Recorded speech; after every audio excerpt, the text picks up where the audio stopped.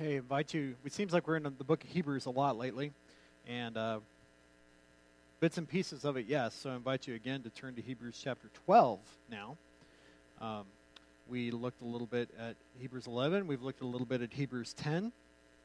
And one of these days, probably sooner than later in the grand scheme of things, not probably this calendar year, we're going to go through Hebrews and camp out for that one, because it's 13 chapters of a whole lot of theology, a lot of things about God. But we're not there right now. We're still working through just what it means to pursue God and the things that we endure, the troubles we face, the things that come before us as we do that. And so in Hebrews chapter 12, if you've studied the New Testament at all, if you've been a part of a memorial service for a Christian, you might have heard this passage. And it's worthy of repeating, and it's also worthy to remember that it comes at the close after what we call the Hall of Fame of faith. Biblical characters that the author of Hebrews brings out to show us how God was faithful through all of the trials and the tribulations and the troubles that they faced in their lives, and how God blessed that. And at the beginning of that chapter, we'll go back and look at that a little bit. We get a definition, probably one of the clearest, at least, definitions of what faith is. And that is in verse 6 of chapter 11. It says, verse 1, and then verse 6. Now faith is the assurance of things hoped for, the convictions of things not seen. And verse 6, the result of that, without faith it's impossible to please him, for everyone who would draw near to God must believe that he exists, and he rewards those who seek him. So we see in chapter 12 now, after the writer of Hebrews goes through this whole list of people who demonstrated their faith in God and how God worked through them as they trusted in him. And I say that intentionally when I say as they trusted in him, because faith is a difficult thing to define. You know, faith at its core, we have this, the word that it comes from in the Greek is the same word expressed in different ways in its form. We have faith, we have believe, we have trust. All of those words are found in the same Greek root word as pisteuo, and that is where we find the thought of belief or faith. And so when we come to this place, I can't help but think of that word trust. If you have faith in something, you trust that it is what you know it to be. And now, as we come before God, we see that this God that we read of, this God that we learn about, this God that we see express his love through his Son, we see that he is worthy of our faith because of his faithfulness. And so let's read verses 1 through 3 in chapter 12. I'm not going to expound deeply on that because we're going to dive into some other verses along the way. But this is a beautiful passage, and it reminds us of our eternal reward when we place our trust in Jesus. Let's stand together as we read verses 1 through 3. Therefore, since we are surrounded by so great a cloud of witnesses, let us also lay aside every weight and sin which clings so closely, and let us run with endurance the race that is set before us, looking to Jesus, the founder and perfecter of our faith, who for the joy that was set before him endured the cross, despising the shame, and is seated at the right hand of the throne of God. Consider him who endured from sinners such hostility against himself, so that you may not grow weary or faint-hearted. Lord, you alone are faithful and worthy of our worship, and I pray, Lord, that we would consider your faithfulness today. In Jesus' name. Amen. Right, like I said, we could dive deeply into that, and we will eventually. But what we find here is that there is something that faith does for us. And you'll see a little heart shape up on the screen up there. It's Valentine's Day. You know, the kids gave me a pile of hearts this morning, and I should have read all the verses off of them, but I didn't get after that. But you know, we see that this is the season of love, and I kind of think that Valentine's Day is a little bit of a floral department conspiracy. That you should always be showing affection for your sweetheart in your life. You should be, buying them things. You should be doing things for them. You should be reminding them of their love, for your love for them, those kinds of things. And all of a sudden, it's like Black Friday at the supermarket. Anyway, what we find, though, is that love is not just one of those things that should be expressed one day out of the year when all the decorations in the stores are pink and red with hearts and, fat little angels shooting their arrows and things like that. No, what we find is that our love for the Lord is not that romantic sense of love. It's how it's expressed to us in Christ. And we see definitions, actually we probably see more definitions of love in the New Testament than you do particularly what faith would be. But what we find here is that the result of our faith is a prize. Now, we're in the middle of the Olympics right now. Today is Super Bowl Sunday. I can't get really excited about anything that's happening in Los Angeles, California this afternoon. I'm just the Rams and the Bengals, I just don't really care, honestly. But I always like to see the guy who hasn't won something. So you may know who I'm rooting for this afternoon. Anyway, on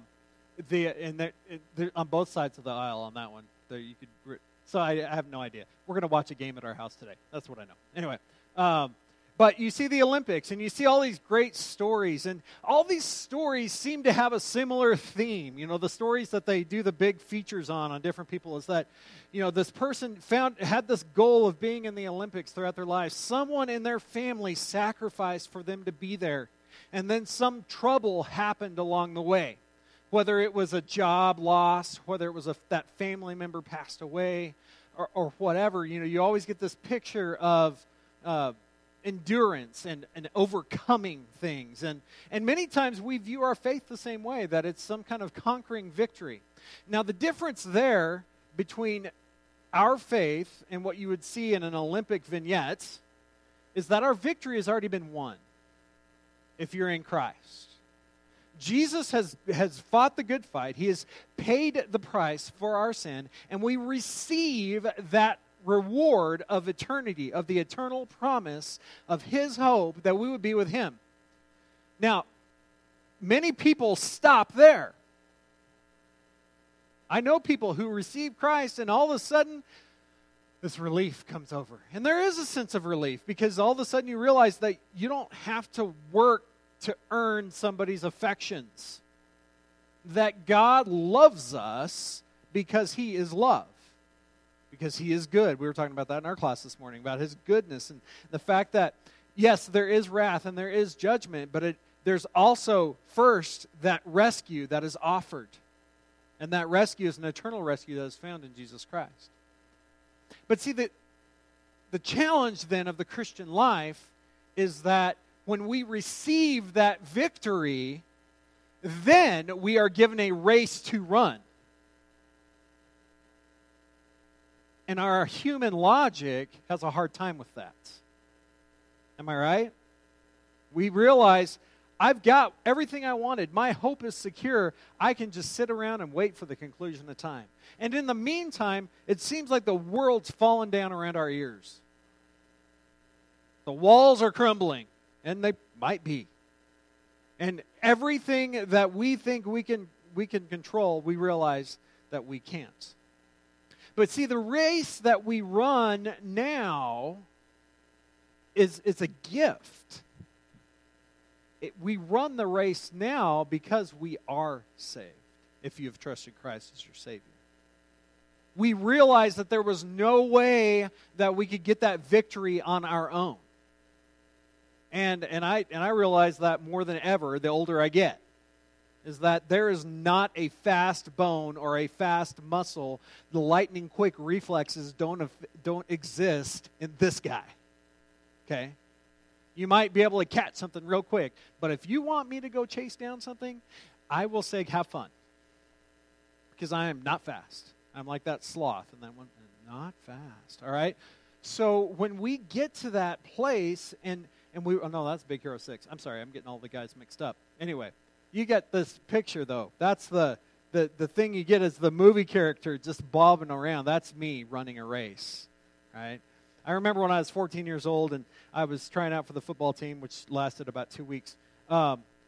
They did a 40 time for us. I ran an 8.340. Now, if you don't realize something about that, that's really slow. And I never got much faster. So, if I've run a 5K in my life now, my goal is always to beat 40 minutes, which is not impressive. But it is for me. And I usually don't. All right, anyway. What we see, though, is that race is when we think we have to somehow earn affection through that. But our victory has already come in Christ because of his great love for us. The affection is already there. God will not love you and cannot love you more than he already does at this moment. I'm going to say that again. Happy Valentine's Day. God will not and cannot love you more than he already does. And he expresses that for us through his Son, Jesus. And so as we live out the faith, we see that those who go before us have set the tone for the race we now run. And you get this picture, and I don't know how accurate it is, but when I read verse 1 in chapter 12, I see this great Colosseum, this great stadium, no COVID-19 protocols. Thousands and millions are before us, rooting us on as we run the race that has been set before us. And as we run towards something, here's the thing, is that when you're running a race, yes, you need to be mindful of obstacles. I've watched a lot of speed skating, and that snowboard cross is amazing, all those fun things. There's always some obstacle in the way. It may not be that the ice is smooth, but, in that short track speed skating, it's terrifying. They're going around and around in circles, and they're tripping over each other. The biggest obstacle is your opponents. You got to stay out of their skate, right? But you see that all of these people that go along with us, they're trying to do the same thing. And there's all these trials and all these struggles. And the devil's goal, now that we have this victory, is that we would stumble. Because our race is one where we are called to make disciples. And if he trips us up and gets our focus off of the prize that is our faith in God, our trust in him, he knows that we are going to put the focus on ourselves. We're going to have a pity party. We're going to say, oh, how can God love me because I'm such a terrible person, or I made this mistake, or whatever. And I end up there just like anybody else does. Because all of us have the problem that we see here in verse 1. The sin which clings so closely, the sin that so easily entangles us. This is a thing that I draw to my mind when I start thinking about counseling people and how to get past it is casting off the sin that entangles us. This is the picture that comes. I've been told, my wife told me, you say that too much when you preach. You need to say something different. And not that you would change it, but that you would say it differently. And I can't. Because this is what it is. This is the sin that trips us. And I see it in me in so many different ways. And you probably see it in yourself. And it's really easy to see it in other people. I have 2 words at that moment. Stop it.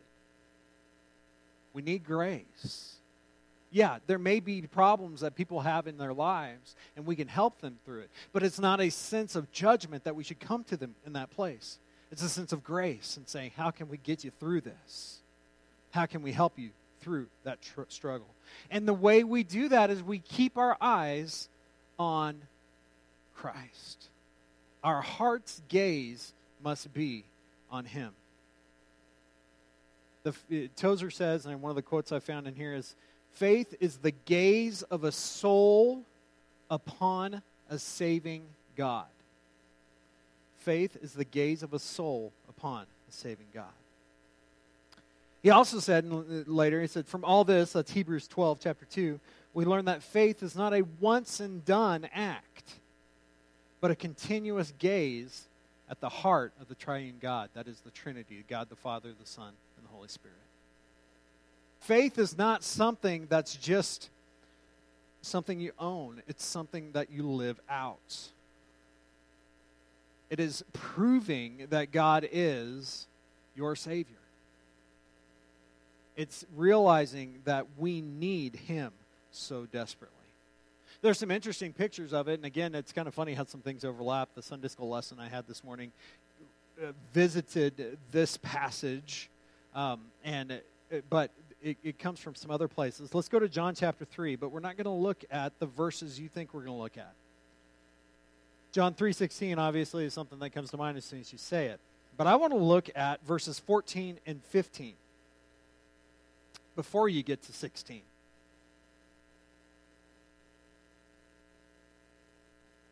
And as Moses lifted up the serpent in the wilderness, so must the Son of Man be lifted up, that whoever believes in him may have eternal life. Now, this is the middle of the conversation that Jesus is having with Nicodemus, and Nicodemus has some interesting questions. And here Jesus brings out this crazy story from the book of Numbers. So, I'm glad you asked. Let's go to the book of Numbers, chapter 21. Now, Numbers, in some spots, is really confusing. In some places, it's really boring, unless you're an accountant. Because it's called Numbers for a reason. There's a lot of counting going on there. But there's some really wild stories along the way, too. There's some really neat things that happen. And the book of Numbers is kind of a pivot spot for the children of Israel. And we see that God gives them the opportunity in so many different places to trust Him. And the context of it is that they're really bad at that. They question God. They go, how could this God take us out of this place of Egypt? We had food, we had a place to sleep, and this and that. And while they've been in Egypt, they were complaining about the fact that they were enslaved and being treated so cruelly. So they couldn't be pleased. You know anybody like that? I can look in the mirror on that. But you get some wild stories, and this is one. You get the story of Balaam and his donkey. That's a good one. Go find it later, not right now. That's a good one. You get the spies in the wilderness. You get all kinds of great things. This is one of the more interesting ones. God, so many times during the Exodus, and this is during that time, He's had it up to how much here is. And we say, how can a loving God punish? Well, here's the thing, is that He gave them plenty of opportunity. He's like, I'm done with it. I'm over it. You see this interaction. It's a fascinating picture. But this place of escape, Numbers 21, this is what Jesus is addressing to Nicodemus here in John 3, Numbers 21, verses 4 through 9. From Mount Hor they set out by the way to the Red Sea to go the land on Edom. And the people became impatient on the way. And the people spoke against God and against Moses. Why have you brought us up out of Egypt to die in the wilderness? For there is no food and no water, and we loathe this worthless food. Then the Lord sent fiery serpents among the people. Now, who wants to start complaining? And they bit the people, so that many people of Israel died. All of a sudden, they have a change of heart. And the people came to Moses and said, we have sinned. No kidding. For we have spoken against the Lord and against you. Pray to the Lord that He take away the serpents from us. So Moses prayed for the people. And the Lord said to Moses, make a fiery serpent and set it on a pole.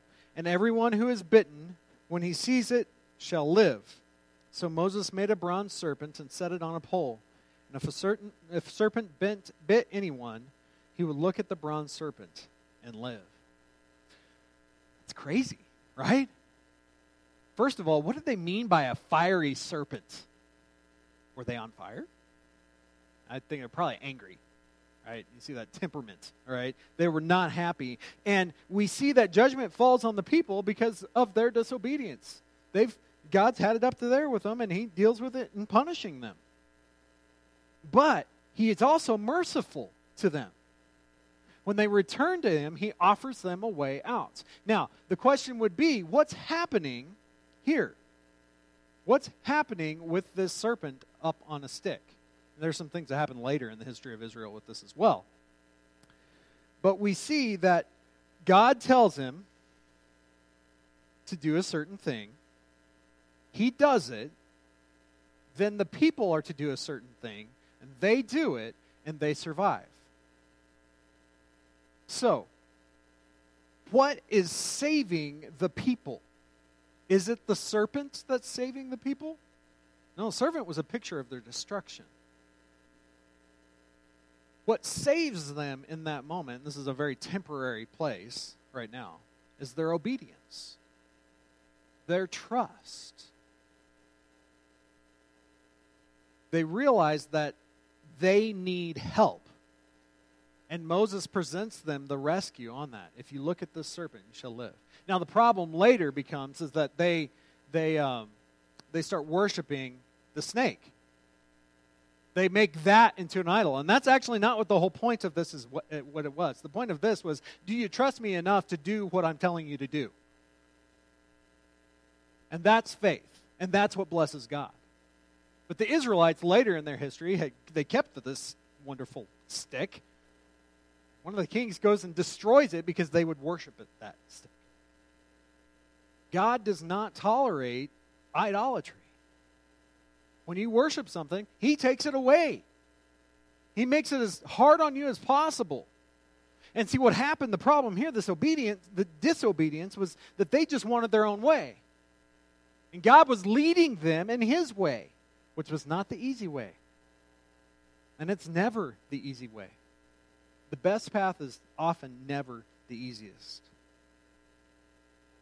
And so now he offers them a rescue, and this faith that they had to listen to the word of the Lord through Moses saved them. And so when you come back to John 3, Jesus uses this moment as a picture, ultimately, of what would happen with his own life. But instead of just being a temporary rescue where they looked to the serpent and that obedience is what cured them, Jesus says, the Son of Man will be lifted up as a penalty for the sin of the world. All the way back at the beginning of his ministry, we got 17 chapters till we get to his crucifixion and resurrection. Takes a while to get there. Jesus is saying, in order to be saved, you must look to the Son of Man. And then he gets to verse 16. It's because of God's great love that he offers this rescue. There are other places as well. Ephesians chapter 2, we see that in there. And I skipped, went way too far there. Ephesians chapter 2, verses 8 through 10. For by grace you have been saved through faith. This is not your own doing. It is the gift of God. It's not a result of works, so that no one may boast. For we are his workmanship, created in Christ Jesus for good works, which God prepared beforehand, that we should walk in them. God has created for you things he desires to do through you. And it's by his grace. And when we trust in him, he gives us the path to walk in them. It's all about faith. Believing that God rewards those who earnestly seek him. So when we come to that place, we must realize that the things we do don't save us. But the things we do prove who saved us. Now, humanity, being created in the image of God, is perfectly capable of doing good things and bad things. God has put it in us, I believe, the desire to make things better. But we have this sin thing. Sin trips us up. We're all sinners, and we've all fallen short of the glory of God. The picture then is that God rescues us from that trial. Romans chapter 10, verse 17. Probably heard this verse before. There's a reason we keep going back to him, though. Faith comes from hearing, and hearing through the word of Christ. How does our faith grow? It's by living out what we find in His Word. Why does teaching and preaching matter? Because that's the way people hear the word of the Lord. Now, God does do things where He just sets a Bible in somebody's path and they'll pick it up and start reading.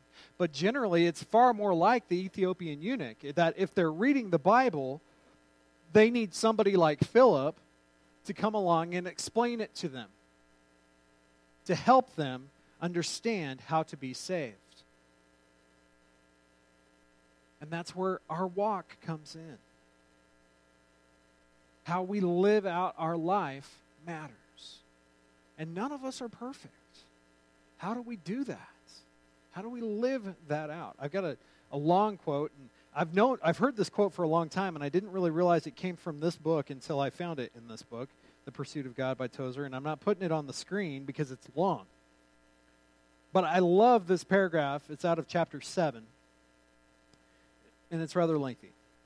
Someone may fear that we are magnifying private religion out of all proportion, that the us of the New Testament is being displaced by a selfish I. That's me, I. Has it ever occurred to you that 100 pianos, all tuned to the same fork, are automatically tuned to each other? They are of one accord by being tuned, not to each other, but to another standard to which each one must individually bow. So 100 worshipers met together, each one looking away to Christ, are in heart nearer to each other than they could possibly be were they to become unity conscious and turn their eyes away from God to strive for closer fellowship. Social religion is perfected when private religion is purified. The body becomes stronger as its members become healthier. The whole church of God gains when the members that compose it begin to seek a better and higher life. Now, does that make sense? I remember playing in bands through my childhood. I was a trumpet player. I was usually, there was not a lot of us. I was a decent trumpet player, so I usually got to play first trumpet.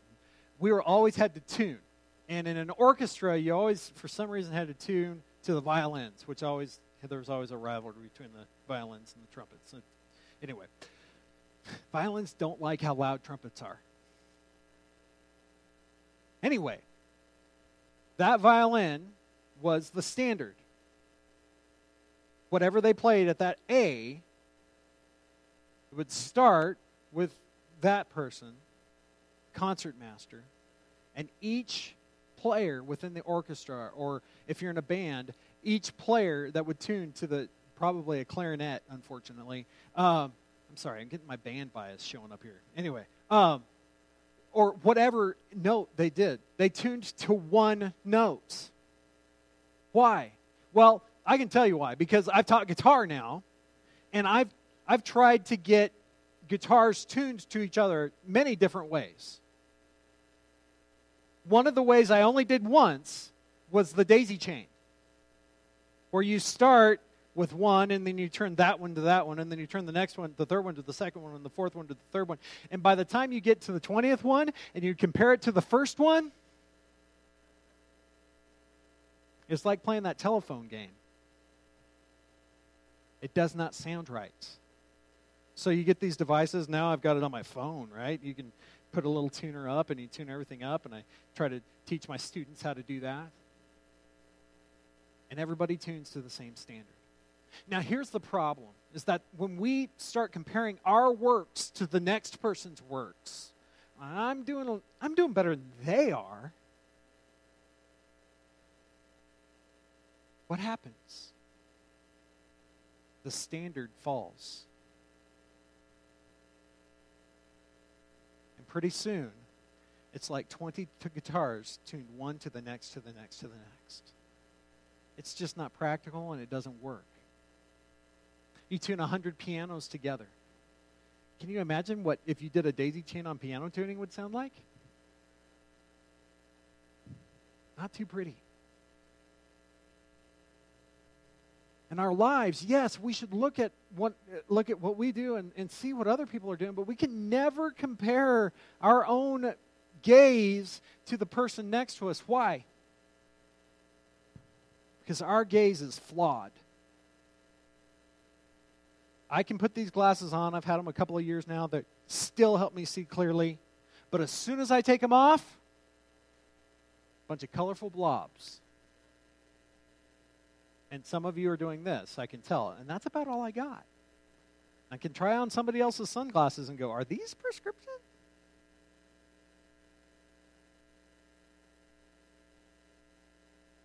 Our lives, we are responsible to tune our lives to our Savior. And the gaze of our hearts shouldn't be comparing our work to somebody else's. And, it's natural. I realize that. But the sin nature is evil.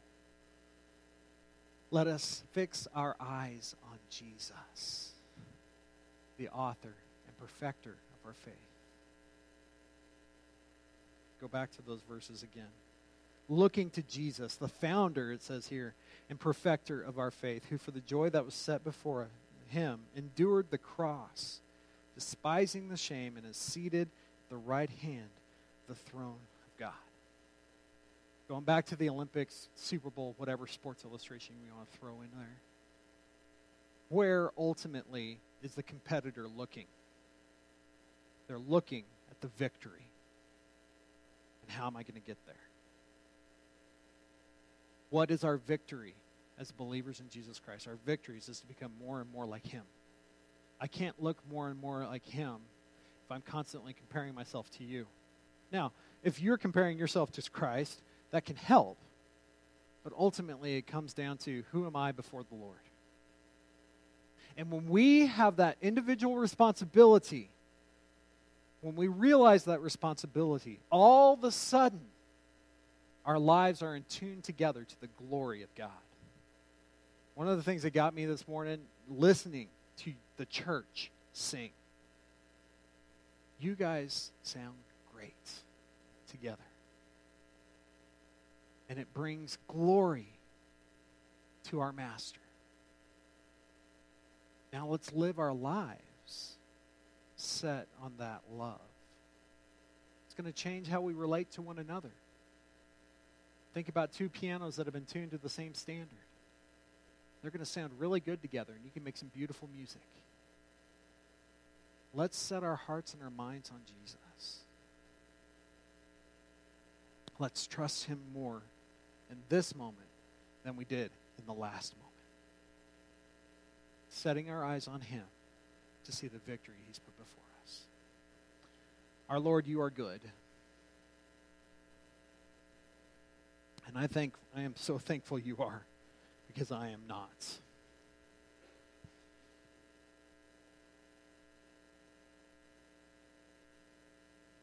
I pray that for everyone at this moment, in this room, listening online, whatever it may be, I pray, God, that we set our hearts and our minds on You. That we don't get caught up in the trap of comparison to one another or comparison to another church or whatever it may be. But that we set our minds and our hearts on You as the author and perfecter of our faith. That we, in doing that, see all other things fall away and Your glory go before us. I know my sin, Lord, and I know that You are gracious. I know that each one of us has things in our hearts and our lives that we are dealing with. Help us to trust You. And in that action of trust, bring You glory. Because You alone are worthy. Forgive us for failing, Lord. In Jesus' name, amen. We'll stand together. Altar's open. If you need to pray,